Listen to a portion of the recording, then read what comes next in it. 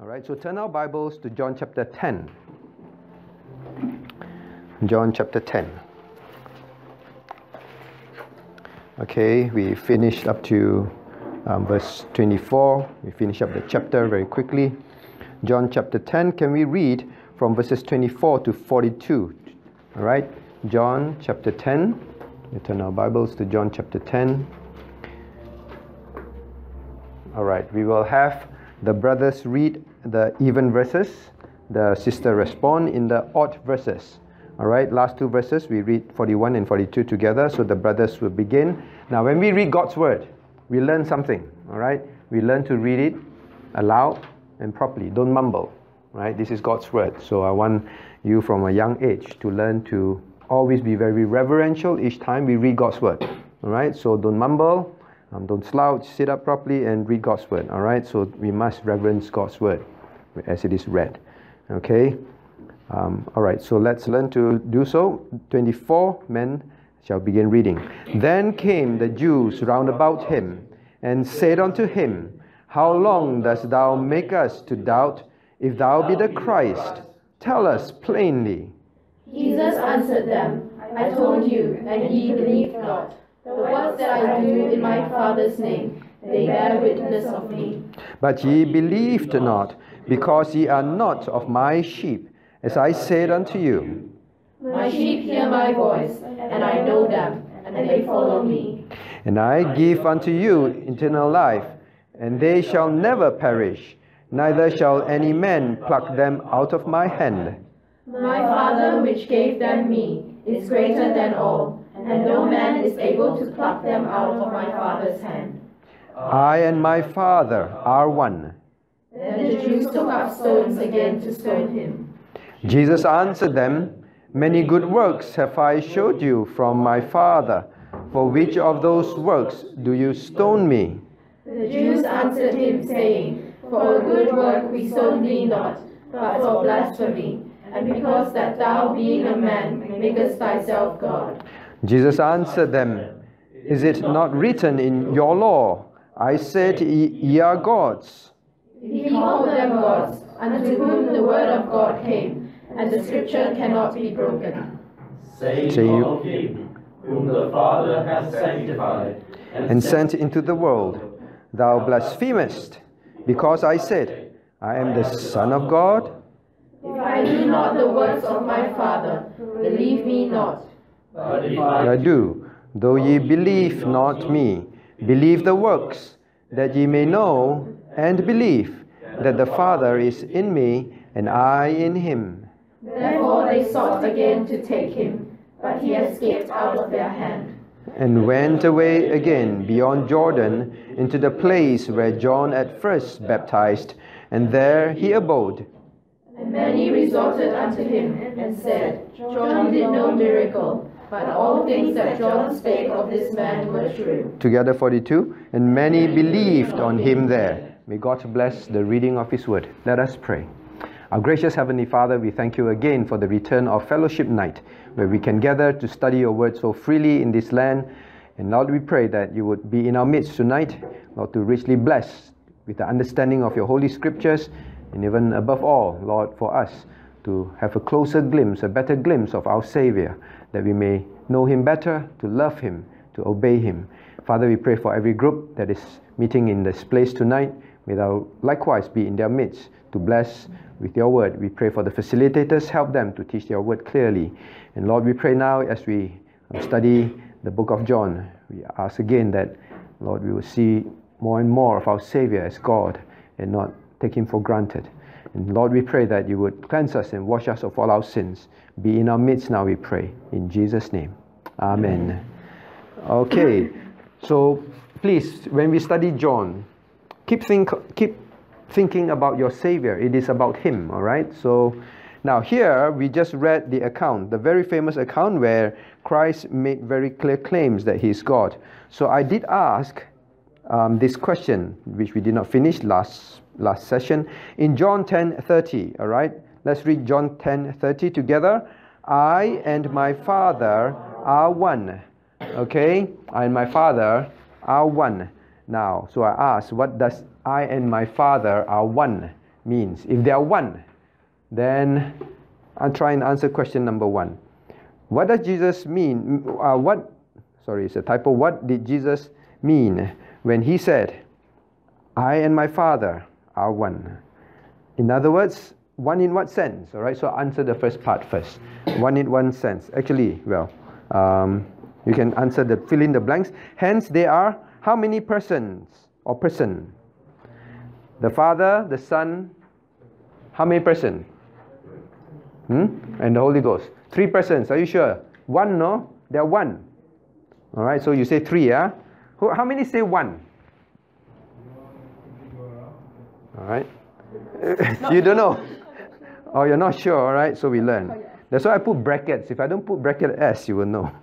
All right, so most of you say 3, one say don't know. And how many natures?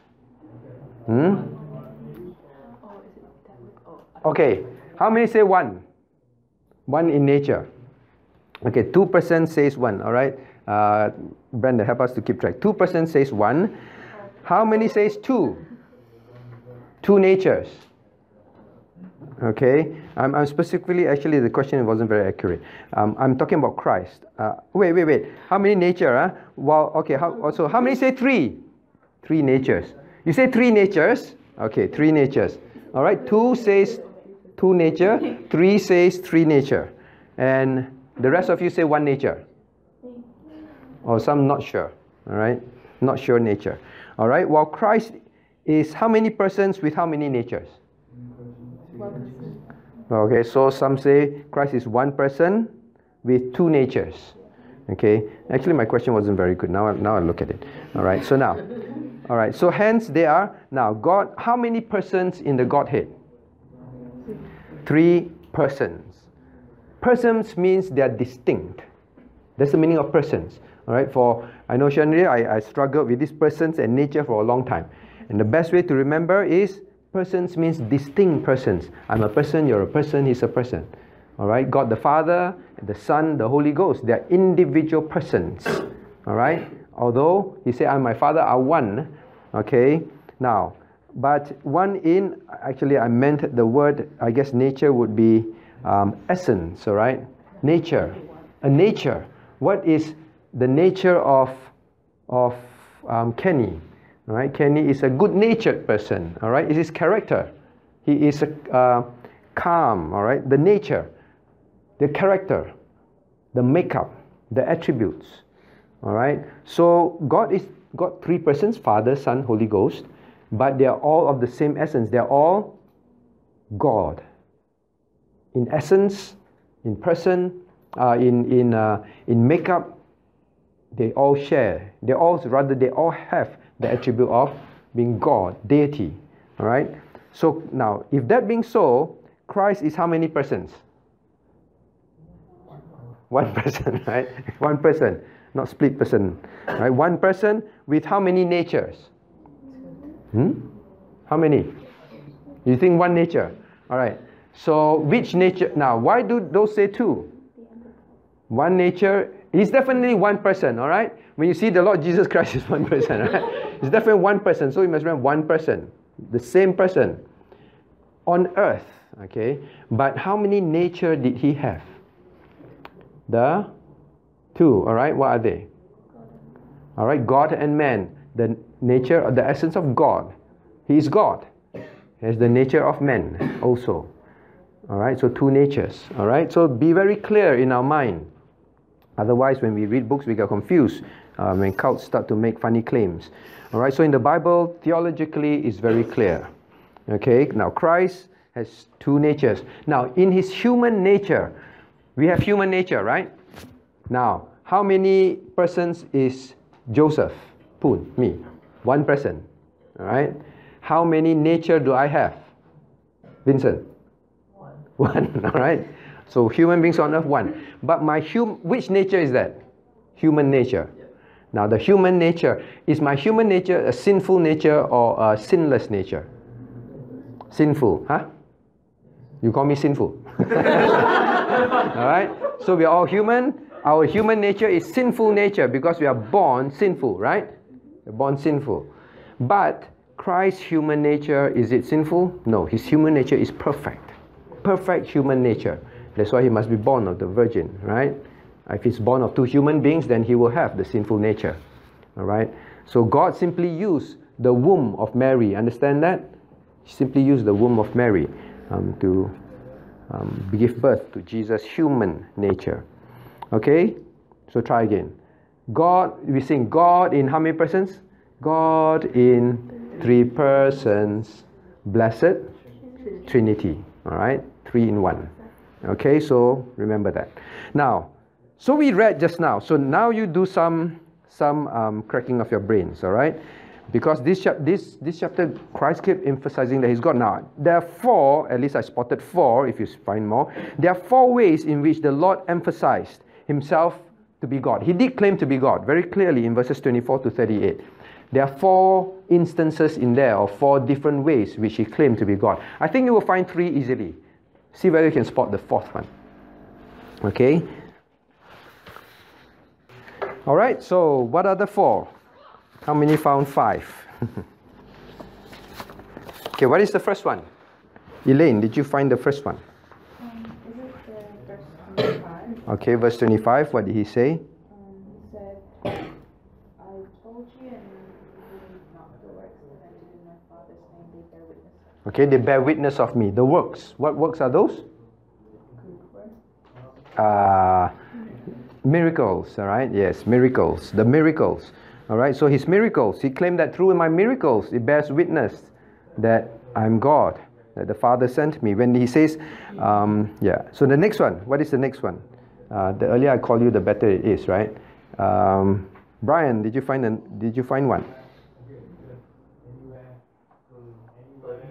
Verse 30, okay, okay, I and my Father are one.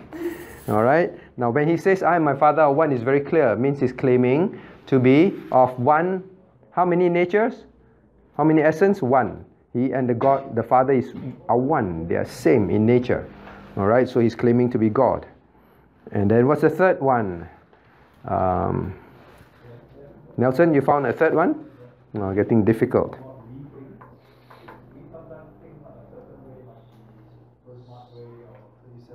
37. Let's see 37. Okay, 37 and early on the works are very similar. Okay, the works are very similar. Okay, verse 38. If you do through... okay, what about Father in me and I in him? Okay, yeah, okay, we can say that. Means they are one. So it's still about his oneness. Chandra, you spotted one? 28. Verse 28. I give them eternal life. Very good. Right? Who can give eternal life? No one except God. No one ever stood up and said, I give eternal life.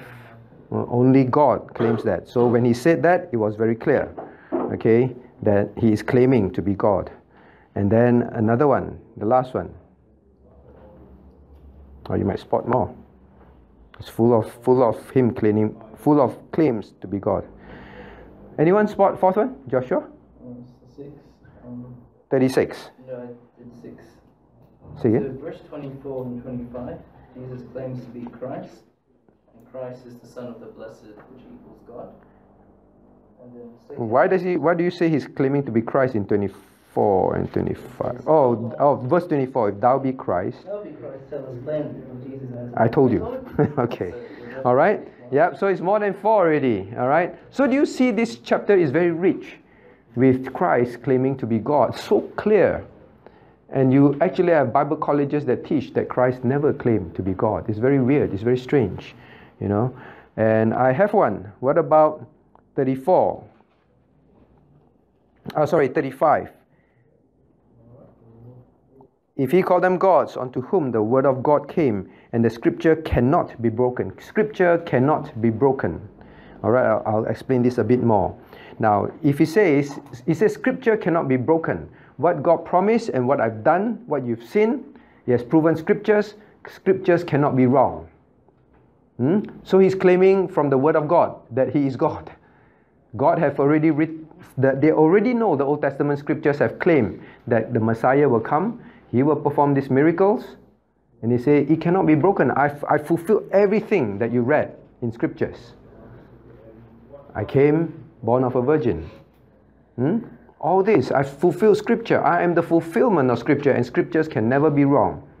All right, so he's claiming that he's what scripture called as the Christ, the Messiah, God himself coming. Okay, so among other things, I'm sure you spot other things. Okay, so now we move on. Now this part is a bit difficult, all right, because again people will say, oh no. Now look at question number 3. What did the Lord Jesus mean that these men are gods too?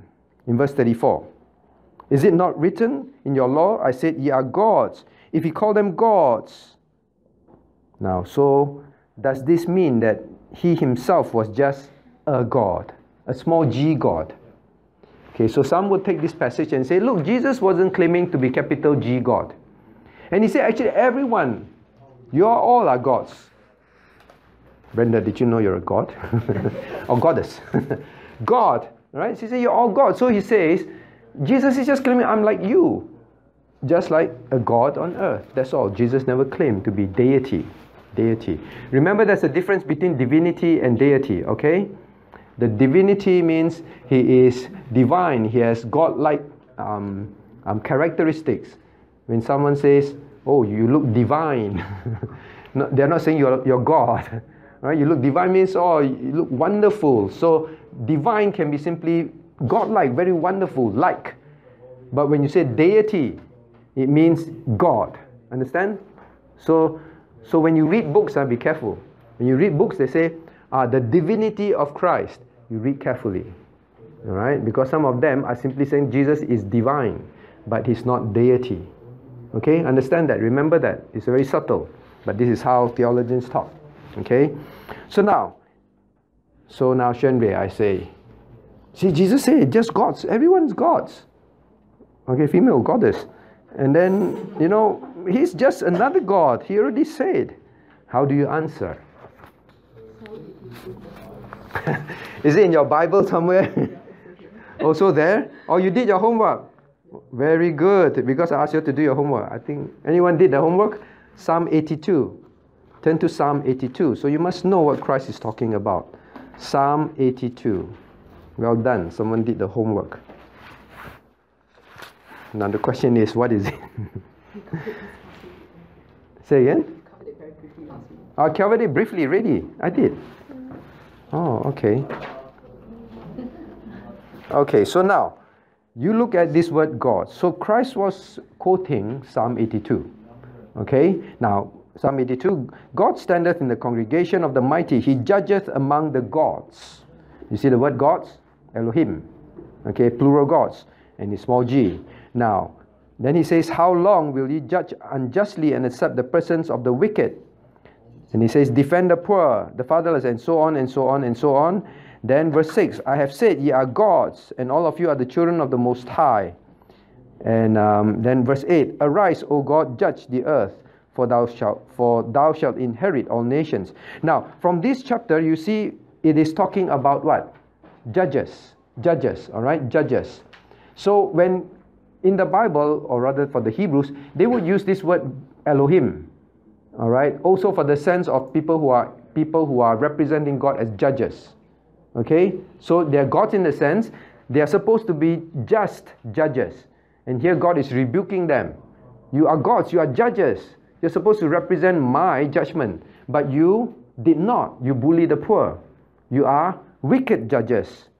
Okay. You are wicked Elohims. Understand that?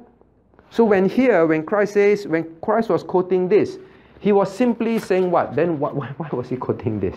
All right, Shenri, you did your homework. So now the question is, ask yourself, why was Christ quoting this? Anyone want to venture to try and figure out? Why did Christ quote this? In fact, when he quoted this, he is actually rebuking the people, the Pharisees. I am God. Yeah. Was he being sarcastic? Yes, he's being sarcastic. That's for sure. He's probably saying like the rules make them seem like they are gods, so nobody can oppose them. The rules make them seem like they are gods, nobody can oppose them. Not so much that. Not so much that. Who wants to be a lawyer? Who is studying law? Who's studying law? So you must know this. You must be a good judge. You must be a good judge. How many of you have read this passage and then do your devotion? I don't know what, and then move on. Never bother to find out. Right? So ask. Try to ask. Want to try? Is it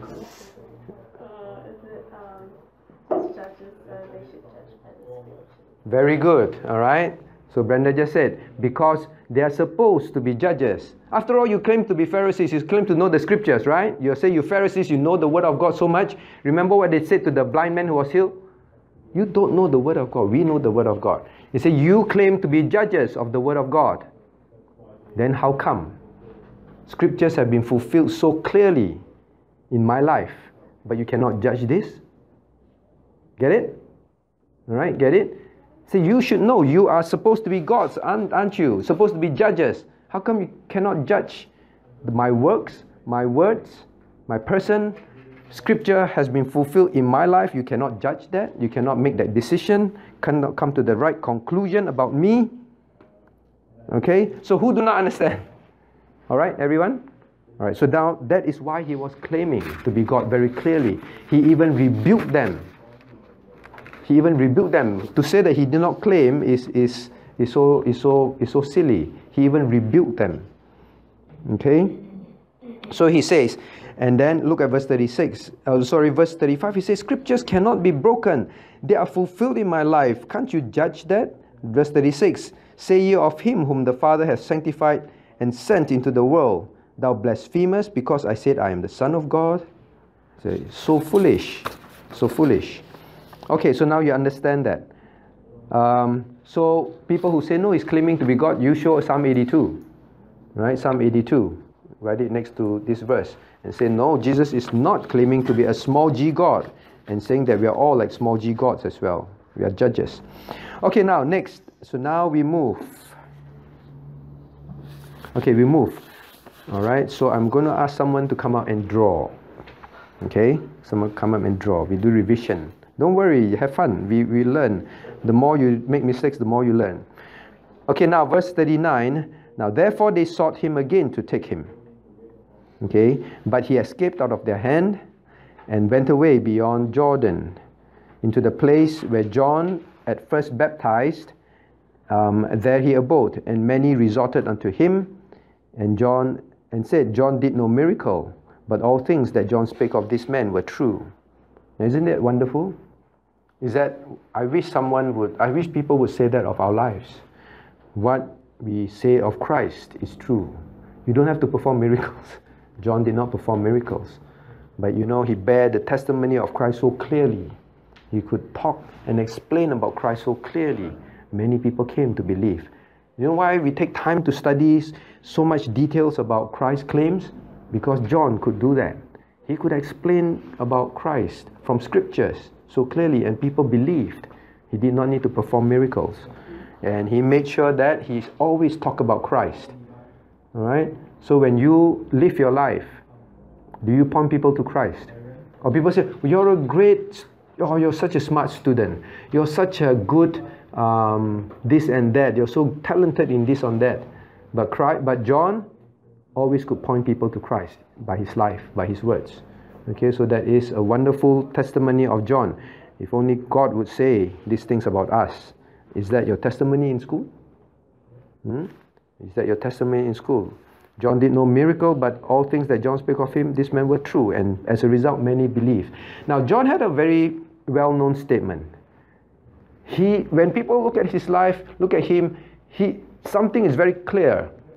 He talks about Christ all the time. And he made this very famous statement, and make that statement true in our own lives. I must decrease, and he must increase. You see, when your life is like that, people will come to know God. John's life was like that. We have to ask ourselves, is my life decreasing and Christ increasing in my life? Christ become clearer and clearer in my life, me become unimportant. All right? So remember that. Make your life like that. So always make that a good life phrase. May I decrease and Christ increase. All right, so now, Christ escaped, right? Is it wrong for Christ to escape? Huh? Why? Because his time is not come. He said that many times, our hour is not come. All right, so he escaped. No, he escaped. And where did he escape to? He escaped to beyond Jordan. He went beyond Jordan. Now, and then, okay, he went back beyond Jordan. And the place that he went to was Perea. Now, beyond Jordan. So now is the fun part. All right, anyone remember how to draw? The last time Ray E drew. So now no more Ray E. All right, so that's why it's better to do earlier. So do you remember the picture of the promised land? Must roughly have. So when you read the Bible, when you do your devotion, you roughly know where Christ was going and what's happening. Otherwise, you're totally lost. Is Christ going north, going south, going east? Where is he going? What's happening? So who want to try? Joshua, you want to try? Do you remember how to draw? You must at least have these few places in mind, all right, when you read the Bible. So we use this. All right, don't press too hard. All right. So now, this is what you must have ingrained in your mind. All right? Ingrained in your mind. Not this way, not this way, not this way, but this way. All right? So how do we remember? Remember the promised land. It comes down, then there's a little kink, right? Then it goes back down, about 30 degrees, it comes down. This is the land. Then this is the sea, right? Then always I say what? Around here, we draw a heart. Right? This is like a heart, a human heart. Okay? And then somewhere further down, we draw a... Draw what? How insulting. My old man. Looks like an old man. Okay? Kind of like an old man, right? Nose and then the chin. Okay? A man, an old man. Alright? And then you join it. When you join it, what's that? What's this join? Swan River. What river is this? Jordan River. Alright? Jordan River. So very easy, right? So at least have this in mind. But this is not good enough. What sea is this called? Galilee. Very good. Sea of Galilee. Alright? So if I ask you, where is Galilee? Quite easy, right? Here. No, here, right? Galilee. G. So Galilee is where the Sea of Galilee is. It's on, what Jordan is this called? Cisjordan. This is Transjordan. Alright, so River Jordan. Now, where is Samaria?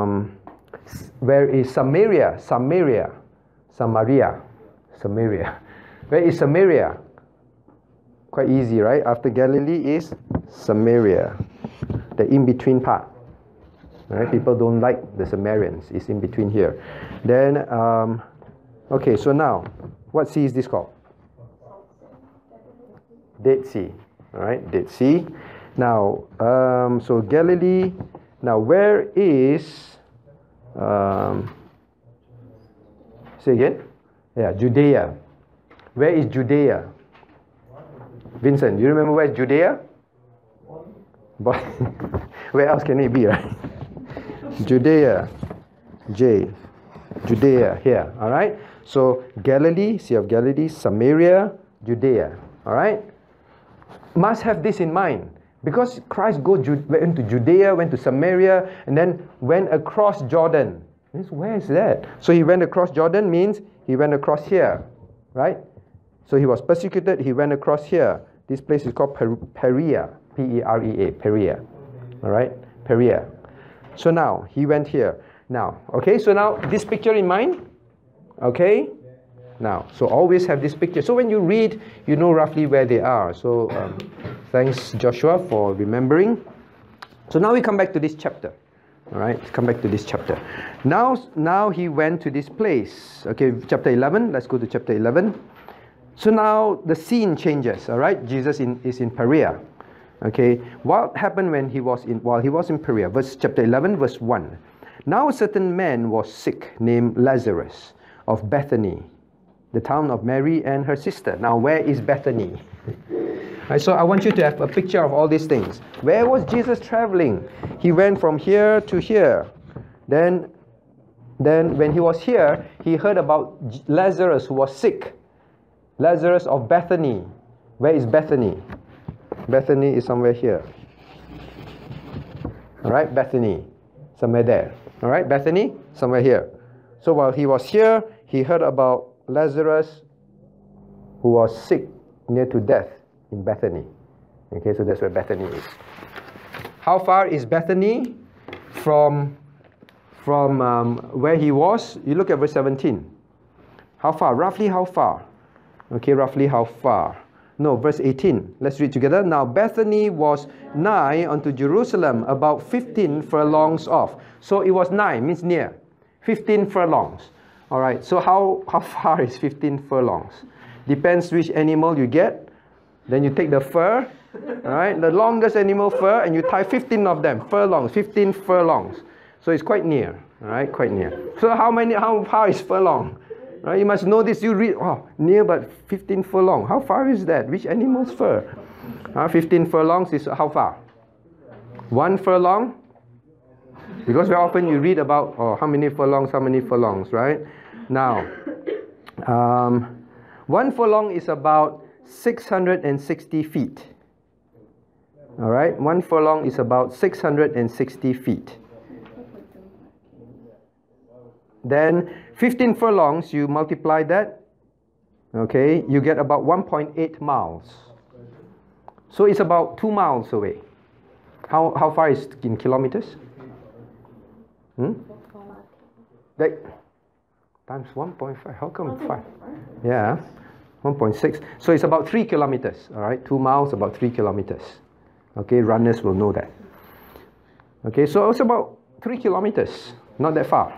All right, so Jesus went across. All right, so now he got news from over there, and it was about Lazarus, who was what? Verse 2. It was that Mary which anointed the Lord with ointment and wiped his feet with her hair, whose brother Lazarus was sick. Now, so there is this mention of Mary. Mary is one of the sister of Lazarus. Now, do you think this Mary is the same Mary in Luke? No one really knows. Okay, there's another incident of another Mary who also wiped Jesus' hair with her feet, a woman of the city, a sinner. All right. So we do not know whether it's that Mary, but likely it is not. So which Mary is this referring to? Is the sister? You look at chapter 2, right? Chapter 11, right? Then chapter 12. When we do that, you will see the same Mary in verse 3. The Mary who broke a pound of ointment in chapter 12, verse 3. So likely it's just referring to this incident. Okay, most people think it is that, right? You know what I'm talking about? Because there are many Marys in the Bible. Okay, many Marys. A very common name, Mary. Okay, no Mary in our church. Any Mary in our church? Oh, Mary. I'm sorry. All right, Mary. Okay, so now, so it's Lazarus' sister, and then verse 3. Therefore his sister sent unto him, saying, Lord, behold, he whom thou lovest is sick. So he had more than one sister. We'll find out who she is. Who's the other sister? Martha. All right, Martha, we'll discover afterwards. Now you say, oh Lord, our brother is very sick. Don't know how they send. I don't think by pigeons, maybe by friends going across 3 kilometers just to tell, Lord, our brother is very sick. But who is this brother? He whom thou lovest. Right? Jesus loved them very much. Okay, this family. So you want to pray for someone? Lord, Brian, whom thou lovest, is having exams. But the Lord himself said, I love them very much. Right, verse 4. When Jesus heard that, he said, this sickness is not unto death, but for the glory of God. Okay, so I want you to count the number of times he's going to give the reason why Lazarus is sick. All right, so this is the first time. The sickness is not unto death, but for the glory of God, that the Son of God might be glorified thereby. Okay, so now he says that. Now this sickness is quite serious, and I guess of all the people, the Lord will pick Lazarus, because Lazarus was the one he loves very much. Okay, it's going to be difficult for the Lord. I'll explain why. Verse 5. Now Jesus loved Martha and her sister and Lazarus. So this is very clear. The Lord loved them very much. When he had heard therefore that he was sick, he abode 2 days still in the same place where he was. Now, this is a strange statement. Okay? Now, listen carefully. Verse 5. Jesus loved Martha, her sister, and Lazarus. All right, loved them very much. Then verse 6. When he had heard, therefore, he was sick, he didn't go. He stayed back for 2 days. It should normally sound like Jesus loved them, and when he heard, therefore, he hurried there. Right? But it wasn't so. When he heard, therefore, he stayed 2 days. Why do you see the Lord say therefore? Vincent, why is it therefore? Why is it therefore? Yeah, but why did Jesus say Lazarus is sick? Why did Jesus say Lazarus is sick? Elaine? Any? Because he says in verse 4 that It's for the glory of God, right? So this therefore is about the glory of God. It's not about that he loved him. I love him, therefore you're sick, you're going to die, therefore I don't come. You know? No, it's because it's for the glory of God, therefore he stayed back 2 days. All right? And we ask why, afterwards we ask. All right? So now he goes further. We go further and see this incident of our Lord with Lazarus and his disciples. Now, verse 7. Shall we read verse 7 and verse 7 to 10 together? Then after that he said to his disciples, let us go into Judea again. His disciples say unto him, Master, the Jews of late sought to stone thee, and goest thou thither? And Jesus answered, Are they not 12 hours in a day? If any man walk in the day, he stumbleth not, because he seeth the light of the world. But if a man walk in the night, he stumbleth, because there is no light in him. All right, so the disciples say, Lord, the Lord says, let us go to Judea. Then the disciples say unto him, Master, the Jews of late sought you. Recently, they've been trying to kill you. Remember why Jesus ran to Perea? Because they wanted to stone him, right? They just wanted to stone him, so he ran to Perea. Then Jesus now say, all right, let's go to Judea again. Remember where's Judea? We saw the map, right? So you have a picture in your mind. And then the disciples say, hang on, boss. Hang on, master. You want to go there again? Really? Verse 9, Jesus said, are there not 12 hours in a day? Now I ask this question. What does Jesus mean when the disciples ask them that? He says, so I ask question number 4. He said, there are 12 hours in a day. If any man walk in the day, he stumbleth not, because he seeth the light of this world. Why? What was Jesus telling the disciples? What do you think? So imagine you're doing your devotion, you read this, all right, and say, what was Jesus saying? Nelson, want to try? What do you think Jesus was saying?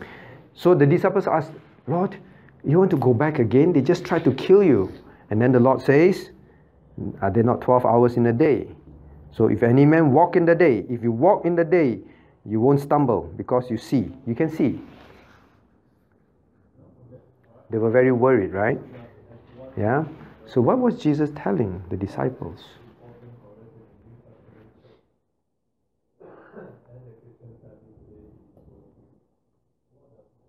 No idea. All right, skip. Hannah, you want to try? What do you think Christ was trying to say to them? Is he talking about himself? Because he said because he sees the light of this world. To himself. It is not so much, I think, about that his statement of I am the light of this world, but he was comforting them, for sure. They're worried, right? Lord, you want to go back again? You know, they might kill you. And then he says, don't worry, if a man walks during the day, he has nothing to worry about.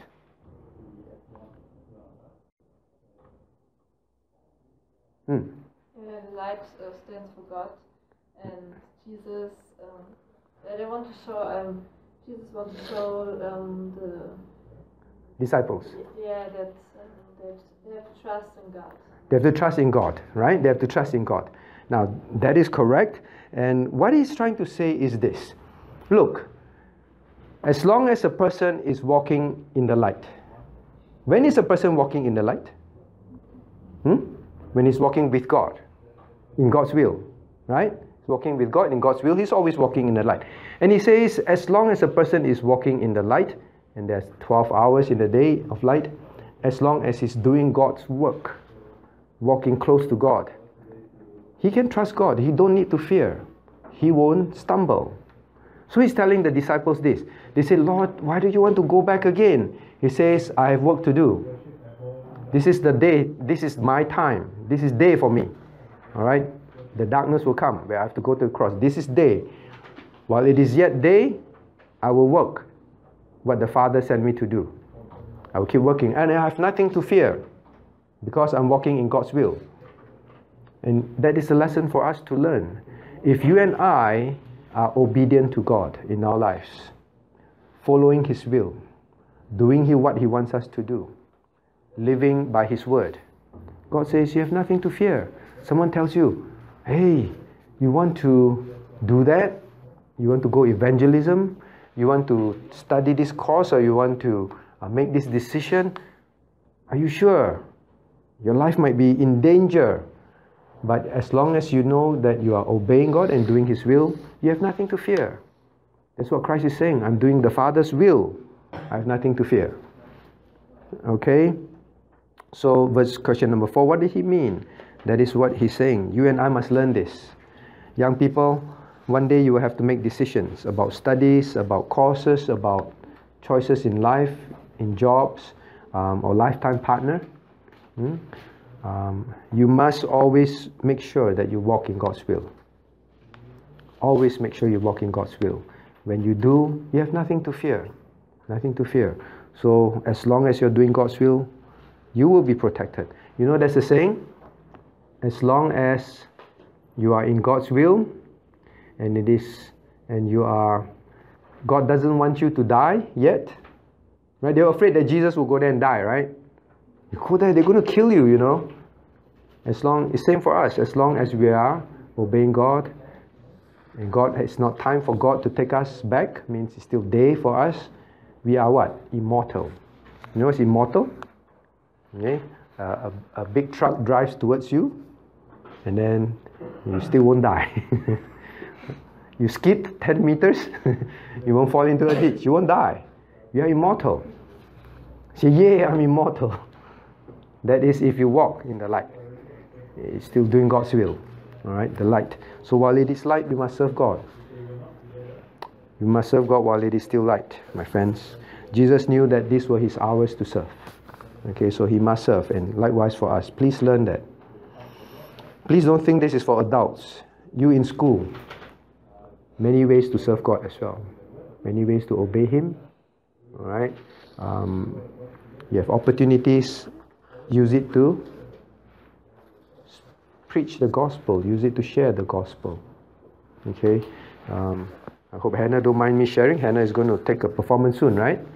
And she chose to play a Christian hymn, play Christian hymns, and to give out tracts.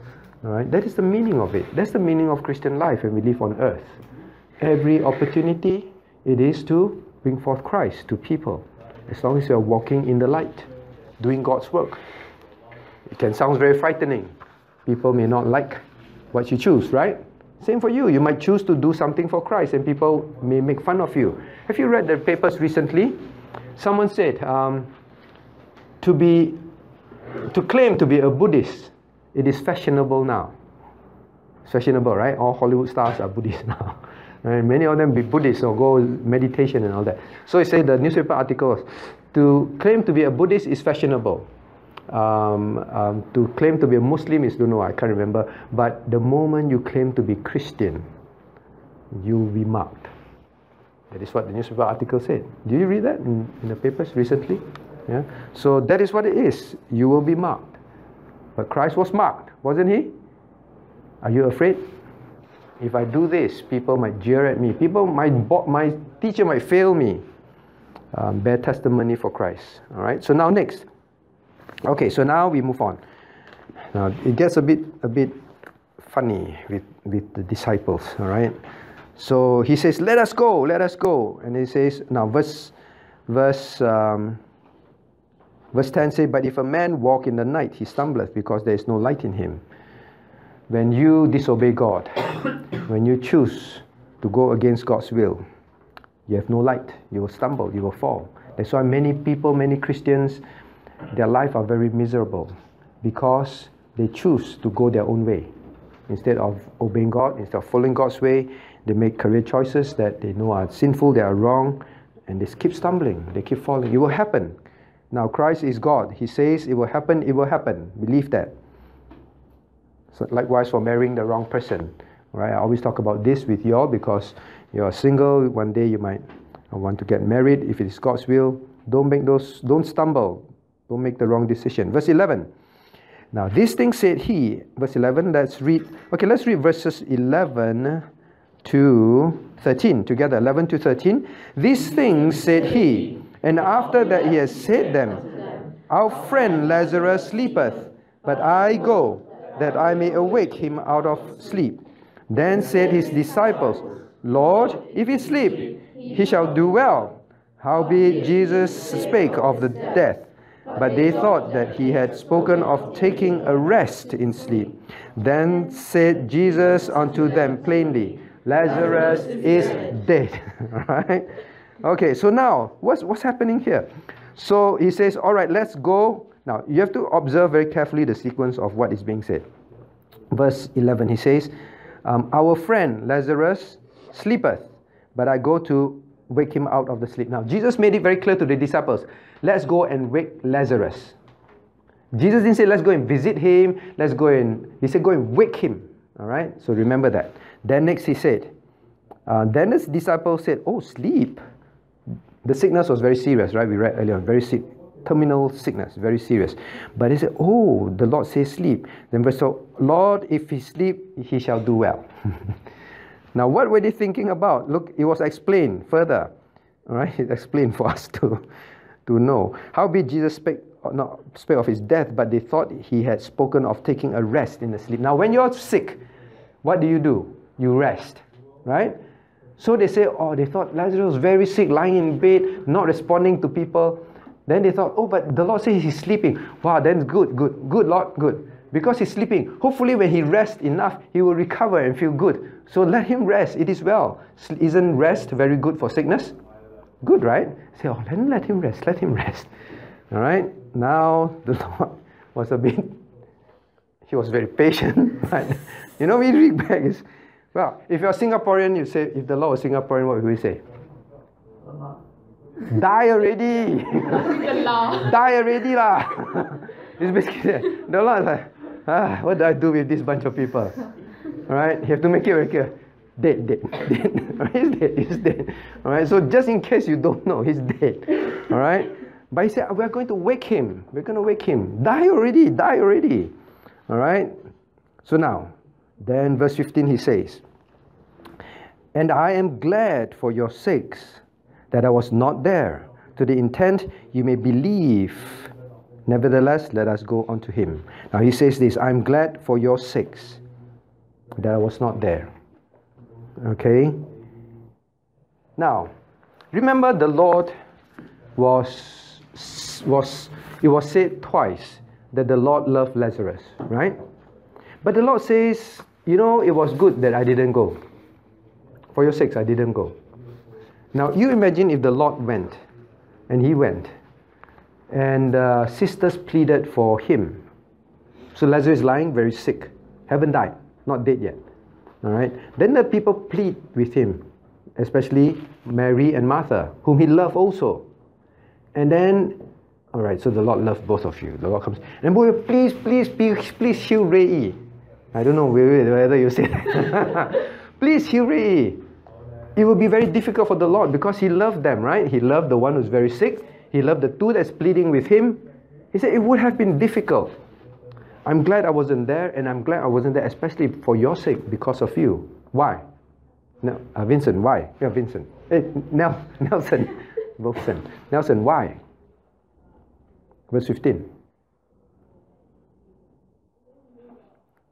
Why you say, I'm glad I wasn't there? He gave the answer. That you may believe, right? That you may believe. Believe what? Believe what? What do you think? Believe that He is God. He was going to do something. He said, it's good for me not to be there. Otherwise, what I want to do to prove to you that I'm God, I can't do. So he said, I purposely waited 2 days not to go. Because if they pleaded with me, it will be terrible if I don't heal, right? So he said, it's good that I didn't go for your sakes, because you are going to see something, right? You're going to see something. Now, then he moves.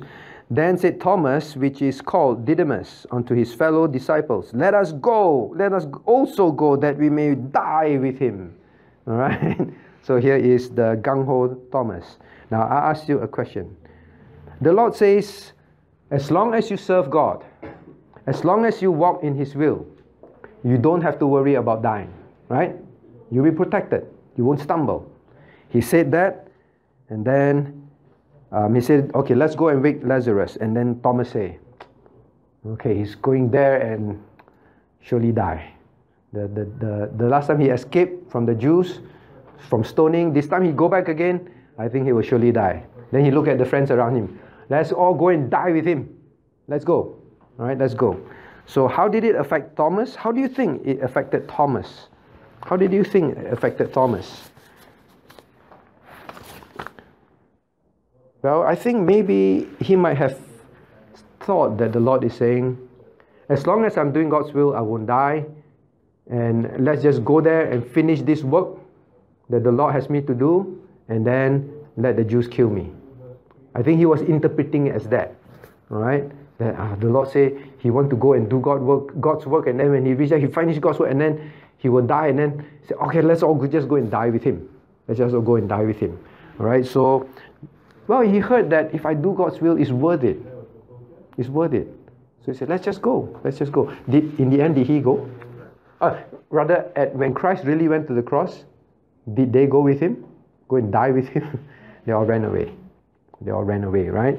But at this point, his heart was stirred up to hear that if we do God's will, it's worth dying. Is it worth dying doing God's will?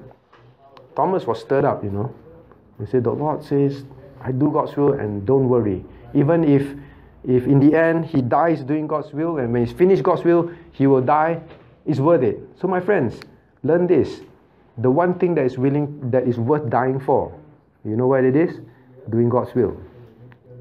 You will be protected all the while. And then when you're done, it's worth dying for. It's worth dying for doing God's will. Is it worth dying for a handphone? Is it worth dying for getting the job that you want?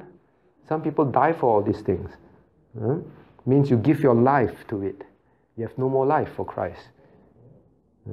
Thomas said, well, it's a cause worth dying for. Working in the day, even if it means eventually we will die when the job is finished, worth dying for. Okay, worth dying for. So he was stirred up.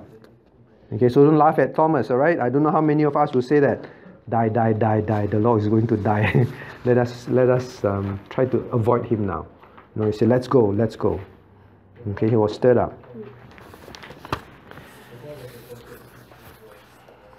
I do not know if the time of persecution will come in our lifetime. I always never believed that I will see the time where Christians deny that Jesus is God. I see it now. I read it now. I never thought when I first became a Christian I would actually hear Christians say that the Bible has mistakes. I see in my life that the church would take a Bible college to court to sue them for teaching that the Bible has no mistakes. It's perfect. I never thought I'd see all this in my lifetime. I always wonder if I'll see in my lifetime where, for the cause of Christ, we may not be able to worship openly, and just to be a Christian, you might die. It's happening in many countries already, right? Many countries. I wonder if it will happen to us. Right? Here is Didymus. Let's go die for the Lord. Die with him. Right? So while we look at Thomas and say, this overexcited guy, but one day we might be faced with that. Are you willing to? Ray, are you willing to? I can say it. Whether you be Thomas when Christ went to the cross. Yes, that is a good point. Thomas failed, but he had a courage at this point. So let us not be courageous, and then when the time comes, we fail. All right? So scriptures are given for us to remember. I remember when there's this pastor, when he baptizes a person, he will ask the person this, because baptism is your ultimate public declaration that you will follow Christ even unto death, right? That is what it means. And this pastor will ask the people, if a communist take a gun and points at your head now and ask you to deny Christ, will you deny him before he baptizes you? If you're not willing to die for Christ, then you cannot say, I will follow him unto death. All right? Don't talk about that. Just ask you to come for evangelism. It's like, oh, so difficult. Go old folks home, so difficult. All right? And we'll die for Christ, but we're not willing to do any service for him. All right? So these little things that you do is going to build up your love for him. You serve him. You come to study, like tonight, study his word. All these things are preparing you, to stand up for Christ one day. What do we sing on Sunday? How good our faith will be if we, like them, could what? Die for thee. People say, how wonderful it is if we, like those martyrs, how wonderful it is, Lord, if we could, like them, could die for you. Yes, Thomas saying that. If we could die for you. I shared this before. This man, he was in prison for the gospel, and then the people, he had a high-ranking, this is one of the martyrs. This high-ranking person, friend, came to prison and visited him and said, look, I can get you out of prison. Let me talk to the people, talk to the government. And he kept begging the friend, please, don't talk to the government. Can you please let me die for my Savior? Don't deprive me of that great privilege. Right? They're willing to die for him. Now, I'm not asking you to purposely go and die or anything, but if it calls upon your life, it is a great privilege. All right, so Thomas said, it's our privilege, let's go and die with him. Now, verse 17.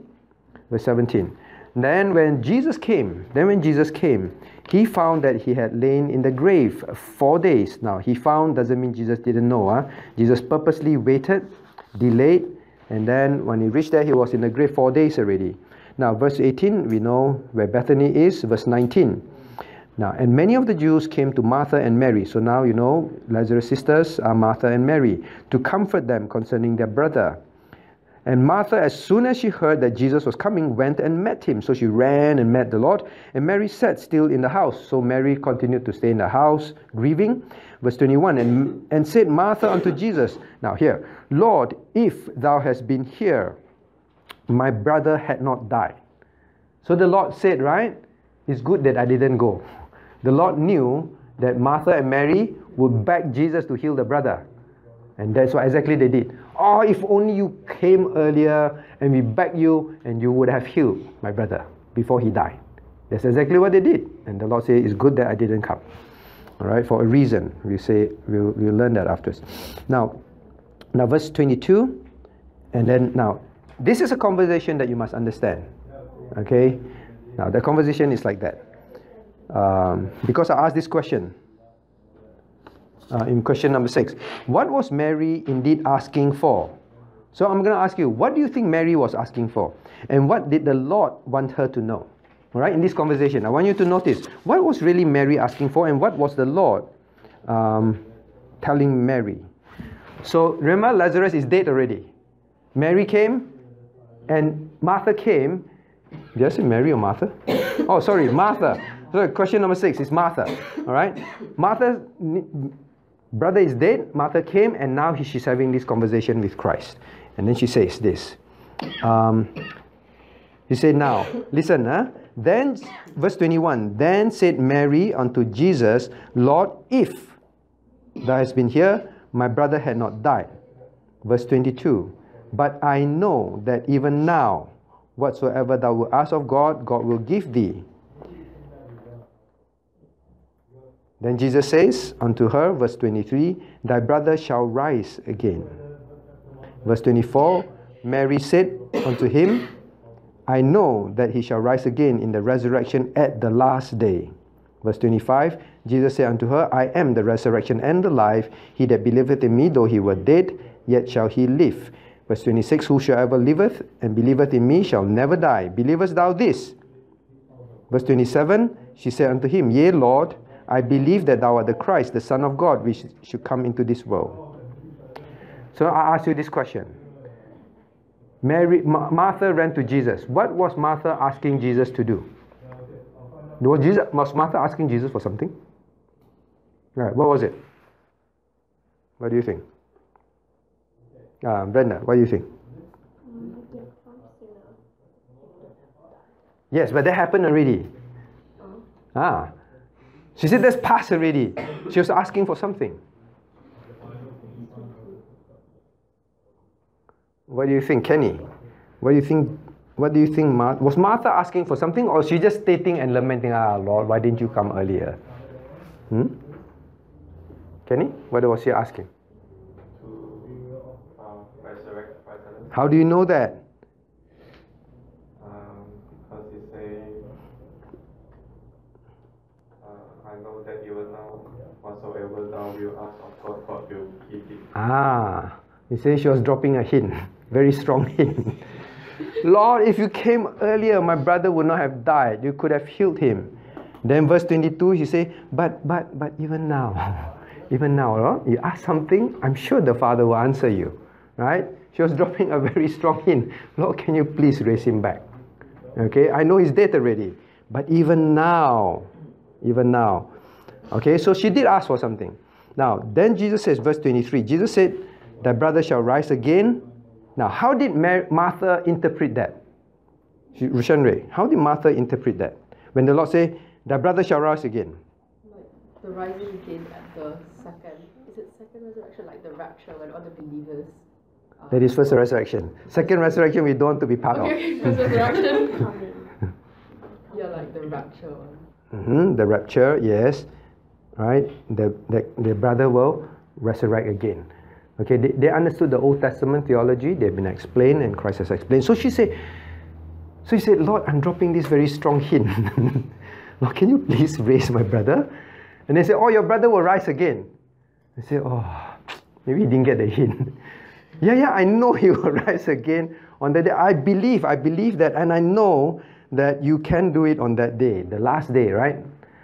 Now, what's the first resurrection? So, good point. The first resurrection, there are two resurrections in the humankind history. This resurrection is like everyone get resurrected. All right? The Bible called the first resurrection in Revelation, first resurrection is for believers only. All right? So all believers die. Okay? Shall we turn to Revelation just in case you understand, because it's talking about the resurrection here.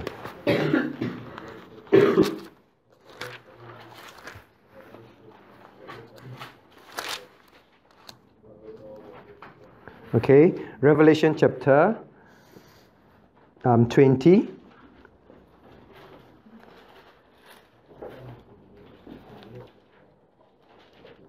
Revelation chapter 20.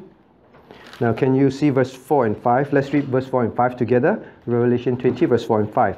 And I saw thrones, and they sat upon them, and judgment was given to them. And I saw the souls of them that were beheaded for the witness of Jesus, and for the word of God, for which they had not worshipped the beast, neither his image, neither had received the mark upon his head. And they lived and reigned 1,000 years.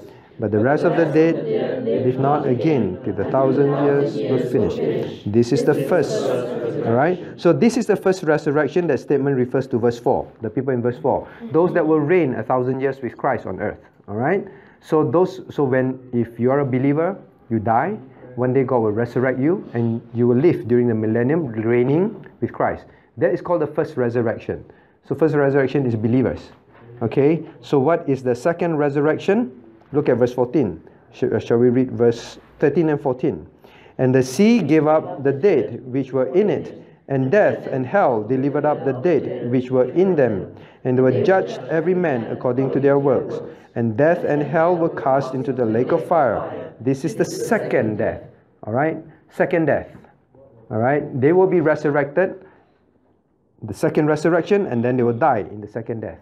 Alright? First resurrection, only believers. Okay, so if you're a believer, you'll be part of the resurrection. Okay, so she said, yeah, I know about that first resurrection, but Lord, I'm hoping that you will resurrect him now. Okay, and it is at this point that the Lord says, I am the resurrection and the life. Verse 25.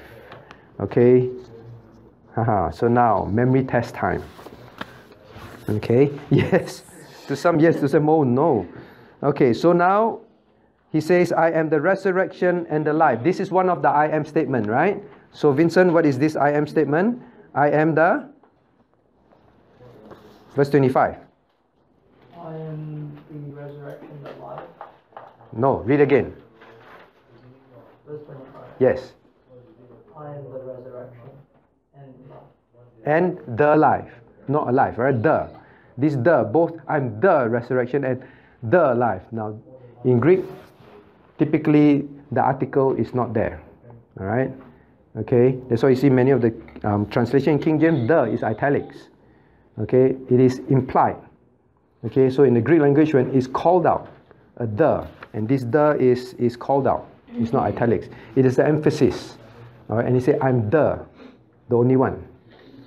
The resurrection. The life. Okay? So this is one of the I am statements. Alright? You know I am? There's a I am, many I am statements, 7 of them.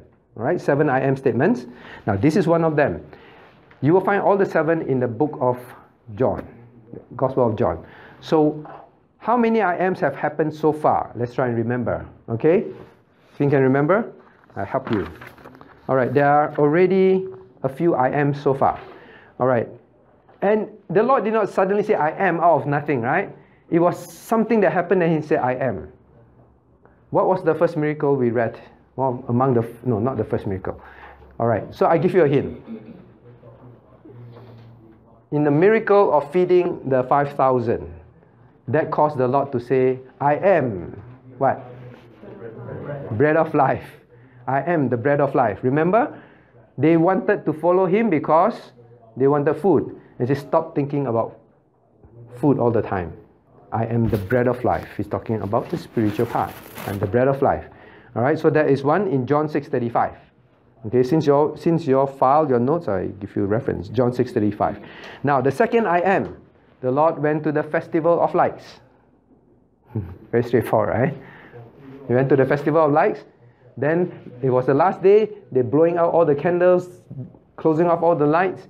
And then that is when the darkness was there. Then the Lord said, I am what? The light of the world. Not the candle. I'm the light of the world. Okay, that was the other occasion in John 8:12. Okay, now this incident has 2 I ams. Okay, and that was in chapter 10. We just studied. Chapter 10 was about the Good Shepherd, right? Now, so in there's 2 I ams. Who remember? I'm the door of the sheep, or I'm the gate, right? What is the exact words?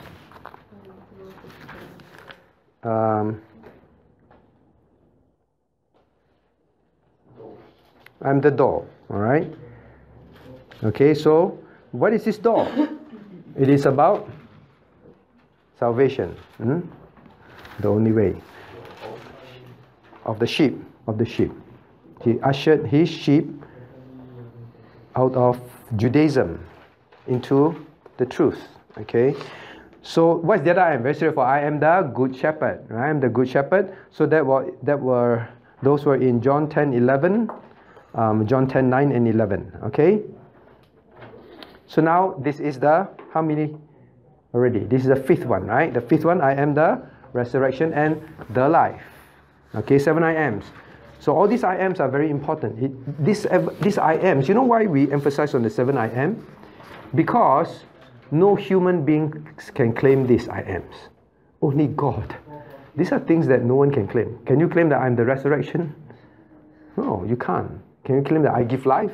No, you can't. So what does it mean? I am the resurrection, I am the life, and the life. It means I'm the one who gives resurrection, and I'm the one who gives eternal life. Okay, that's what he means. I'm the resurrection and the life. Okay, I'm the resurrection and the life. That is what he meant. So we have how many more I ams to go? 2 more. What are they? I am the true vine, and I am the way, the truth, and the life. Okay, so we study that as we come. So now this I am the resurrection and the life. So what? So what?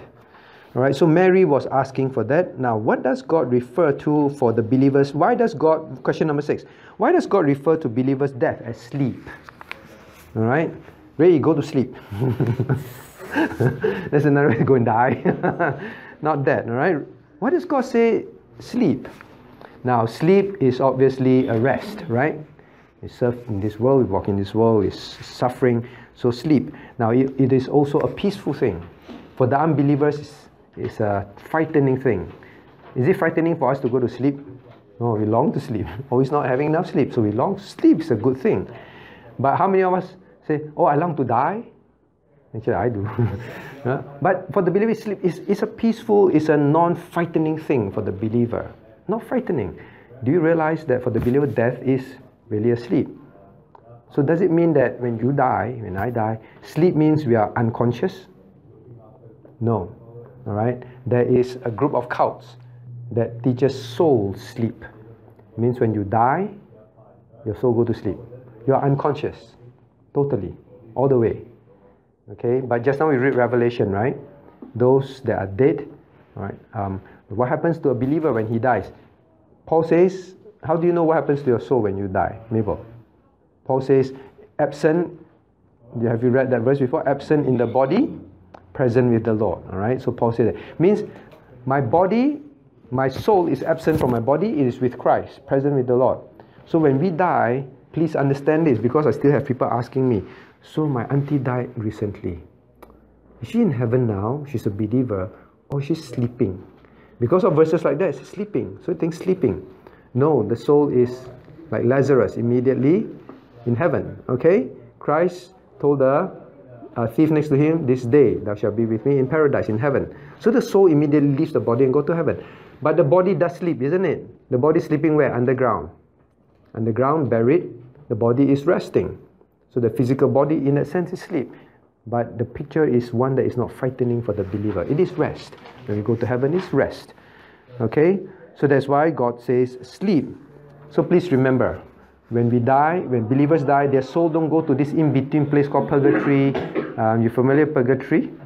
The Roman Catholics teach a place where people, the soul go there and suffer for a while before they go to heaven. That's not true. Alright? No purgatory, no nothing. Not sleeping and then unconscious. No. It's very conscious. You're going to heaven. Very wonderful. Who wants to die now? I want to. I want to so much. Not because I want to die. Why do you want to die? Why do you want to die? To be with the Lord. Alright? Not simply, I want to escape pain. I want to escape exam. Can I die now, Lord? I don't want to work. Oh, I just want to die. No. For the believer, we want to be with the Lord. We want to be with the Lord. Okay, be very sad one day the husband say, I want to go home from work as soon as possible. Why? Because I want to go home and eat dinner. I want to go home and see my wife. It has to be that, right? Or wife, I want to see my husband. Right? So it's not because of anything, but to be with the Lord. Now I ask you question number 6. What consolation is there when a believer dies? Why did Christ want to teach them, I am the resurrection and the life? Why? You know, the Lord went through a lot of planning in order to make this statement. Isn't it true? He went through a lot of planning, you know. First of all, he had to plan for Lazarus to get terminal illness. Before they have to plan to make sure he left Bethany. He left Judea side. Why I want you to know all this location is, he have to plan that they have to persecute, he have to leave and be some distance away from Bethany.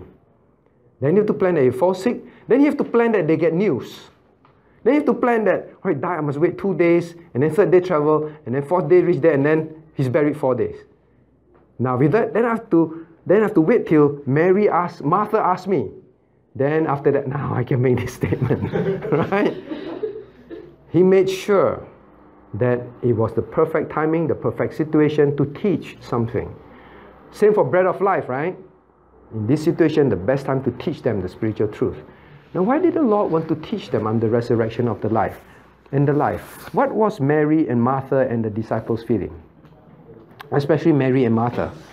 And the Jews that came to comfort them, they were very sad, isn't it? They were crying. They were very, very sad.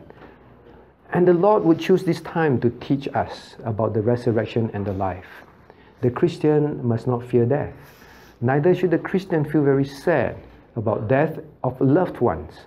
Of course, we'll feel sad. We are human. One day our parents will leave us. When they die, we'll feel sad. We'll weep. But don't weep like there is no hope for the believer. Understand that? Now these verses are very precious. Learn it now. Because one day you may lose a loved one. And the Lord wants to teach Mary and Martha and teach us on the resurrection and the life. It is a wonderful thing.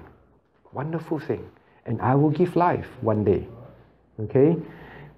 It is very difficult for me to not be able to see my dad for the last time when he passed away.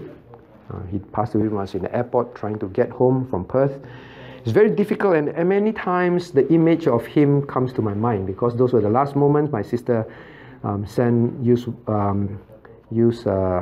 Skype to show me his face. I constantly have to push that out of my mind, but there's always that comfort. The only reason why I didn't break down and become so totally depressed when at the airport and just can't take it when I go home and just have nightmares now. Only reason why I don't have that is because of this verse. And the resurrection and the life. Then I remember my father, well, in his spirit is with Christ and he has eternal life. He's with Christ. And one day his body, which is at the grave, which I had to bury myself, will be resurrected. You know, those are the comfort. One day you will live loved ones. Remember this verse. So the Lord used this at a very precious time to teach them, I am God. Do you remember all this while He's saying, I am God? What's the point of me trying to make you understand that I am God? Number one, to get you to believe me. Because I give life, I give resurrection. And the other one for the believers, I am God. Don't you know I am God? I will be giving your loved ones resurrection and life. No, don't grieve. Don't grieve. All right, so understand that. So now you know the conversation that was going on. So do you think Martha had strong faith? Not so much, right? She said, I wish you raise him now. All right, I believe he will raise up one day. All right, so that conversation ended like that. What did she do? She ran back. Okay? She ran back. Now, if she knew that the Lord said, I'm raising your brother now, what would she have done? Grab hold of his hand, come with me now. But no, she thought, well, he didn't get the hint, or no, he's not going to do it. Then what you say in verse verse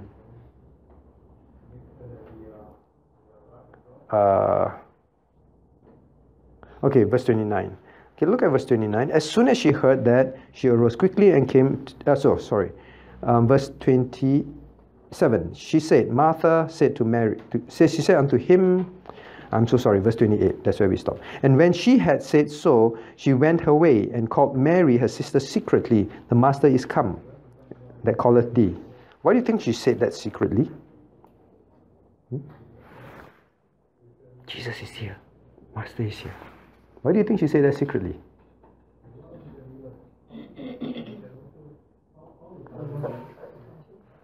Whose attention? The brother. Who? Lazarus might get so excited. Lazarus might jump up. Whose attention? The Jews, right? How do you know the Jews were there? 19. Verse 19. And many of the Jews came to Martha and Mary, right? Many of the Jews. What were the Jews wanting to do? Kill Jesus, right? They just tried to stone him. They said, the Jews are here, so Mary, Martha, Jesus is here, all right? So so she didn't want the rest to know, and she secretly told him. Verse 29, as soon as she heard that, she arose quickly and came. So Mary hurried to run to him. Mary didn't say, oh, Jesus is here.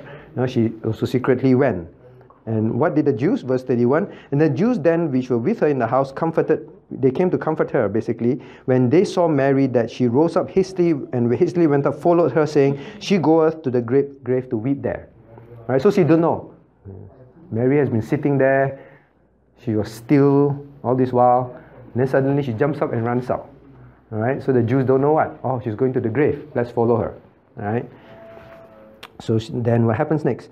Verse 32. And when Mary was come where Jesus was, she saw him. She fell down at his feet, saying unto him, same words, identical words as the sister. Sisters talk alike. Lord, if thou hadst been there, my brother had not died. Said the same thing. Kneel down and fell to the face of all. See, the Lord say, that's why I cannot come before this. They will come and beg me to heal the brother. All right, I intend to raise him, not heal him. Okay, so now next. And when Jesus, so now next conversation is going to happen. I want you to observe and tell me what do you think this conversation was about. Okay, but first of all, we have to understand some Greek words. Okay, now verse 33. Shall we read verse 33 to verse 38 together? I want you to notice this weeping and groaning. Okay, and then you tell me what's happening. Verse 33 to 38. Let's read together. When Jesus therefore saw her weeping, and the Jews also weeping, which came with her, he groaned in the spirit and was troubled, and said, where have ye laid him? They said unto him, Lord, come and see. Jesus wept. Then said the Jews, behold how he loved him. And some of them said, could not this man which have opened the eyes of the blind have caused that even this should not have died? Jesus therefore again groaning in himself cometh to the grave. It was a cave, and a stone lay upon it. So you see, two things happening. The people were weeping. All right, you look at this weeping. Verse 33, Jesus saw her weeping, and the Jews were weeping. All right, twice. Now this Greek word for this word weep, and Jesus, verse 35, Jesus wept. All right, they're different Greek words. All right, they're different. So I have to tell you at least the background so that you know. So you try and guess what's happening. Now this weeping of of Mary and weeping of the Jews, the word is wailing. Wailing, you know, very, very terrible sound of crying aloud, like as if there's no hope. Wailing, all right? Wailing, that kind of very, very grievous, very painful kind of weeping, okay? But the word used for Jesus wept was a different word. This word is silent or soft tearing.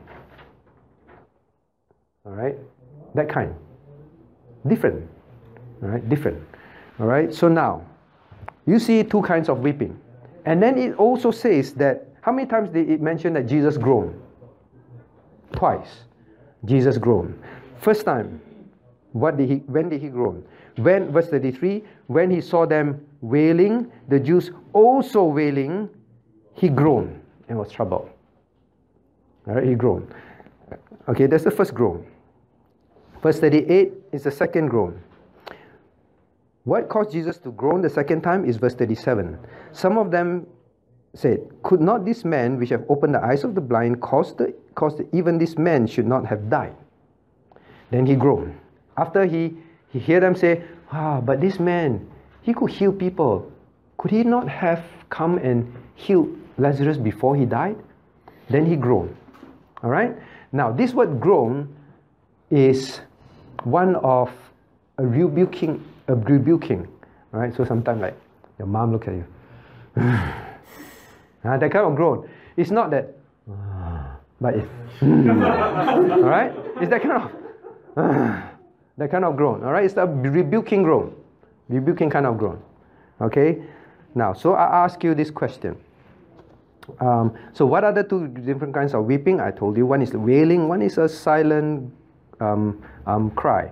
And then the groaning is one of rebuking, unhappy, all right, frustrated, groan. Now, what frustrated him? The first time was they were wailing. The second time was, can he do this or not? Can he do this or not? You know, and that troubled him. So why do you think? So question number 8. For what reason was Jesus groaning and crying? Why do you think so? Why? He came, he said, I'm the resurrection of life, but the sisters were wailing, the Jews were wailing, and then he's just like, why? Oh, Vincent, all right, yes. Oh, you're breathing only. Okay, don't breathe too loud. It's because he couldn't believe how they didn't have faith that he had seen the bigger picture. Yes, very good. Very good. Very good. You just can't believe it, you know. I've been with you all. Mary, Martha, I've been with you all. You also know that I'm God. You know that. You testified just before this and all this while. And I even told you, your brother will rise up. Why are you all so faithless? Not only that, he looked at the Jews.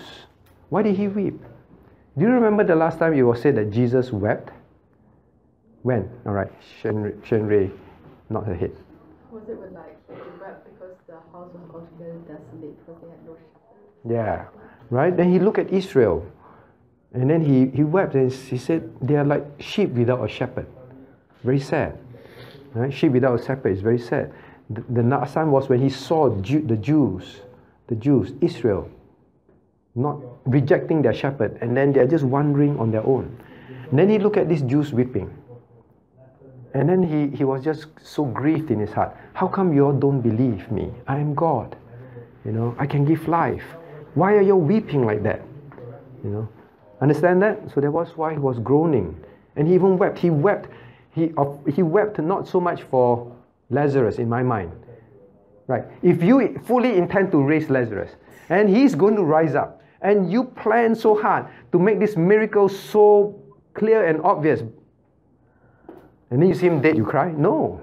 All right? You have all the plan already. So I don't think he was weeping for Lazarus so much, but he was weeping for those that are living.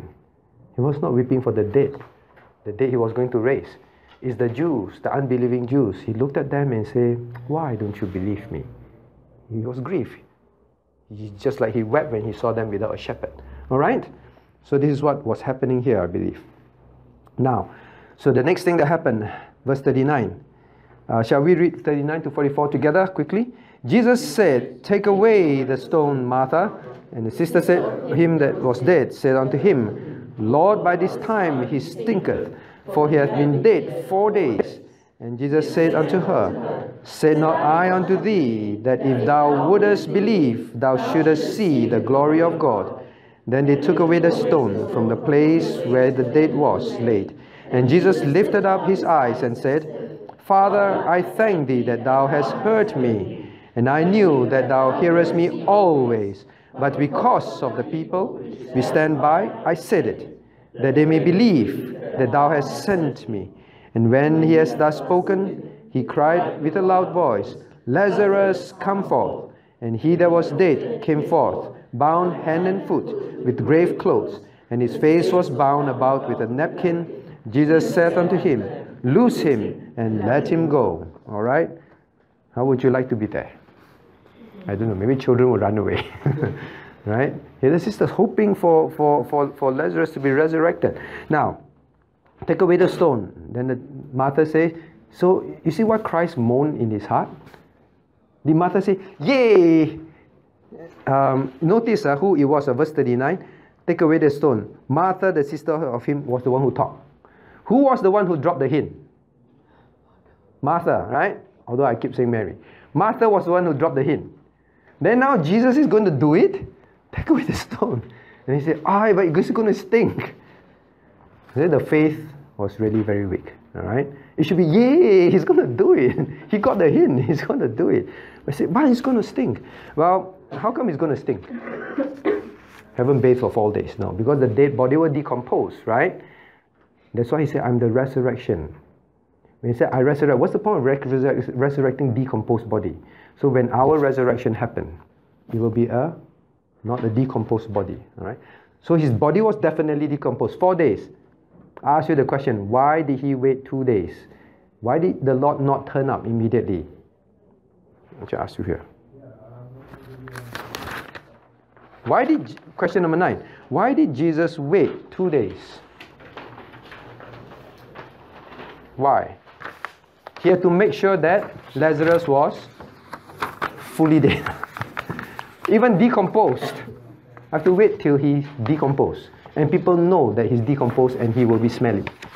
Alright? I don't want to raise him. Now, Jesus have raised people before? At least 2. I think in the Bible there's 3 resurrection. The other 2, he was actually quite soon after their death. This one, he want to teach, I am the resurrection and the life. You have to make sure people really know. This guy is not fainted. He's dead and rotten. Okay? Now, those days, some of them they embalm, but by and large, they only stack loads of good, nice smelling flowers on top of them, right? Even for Christ, a very heavy amount of ointment on top of him. They don't really embalm. Embalm, you won't rot. That's why this one they rot. They just try to make the body smell nice, throw everything on top. Alright, so embalming was not a big thing then. So he said, he's going to sting, he's going to sting. So this is the point. He wanted the body to rot, to sting. Then when he asked Lazarus to come forth, they see him with a good human body. They will really remember the resurrection. This is not a joke, it's a real resurrection. With human body decomposed back to life. You see how clearly he would teach the resurrection here? Very clearly. That's why why did he wait? To make sure that he can prove that he is indeed the resurrection. Okay? It's indeed the resurrection. Yeah, those they died and they arise. Now maybe the guy fainted. Do you believe that Christ one day will give you a perfect body when he resurrects you? Learn to like your body. I think we will still look pretty much the same face, right? So, I wish I would be as tall as Brian. I don't think so. I'll still be this height, I think. All right? So this the same body will be brought back together. All right? So Lazarus had the same body. The sister said, hey, I can't recognize him. Ooh, how can he look different? They're still the brother. They sat down and ate together. My brother, same face. All right? Unfortunately, still my brother's face. Okay, so now, he woke him up. He resurrected him. So that's question 9 and 10. Now, I ask you this question 9, and then we are done.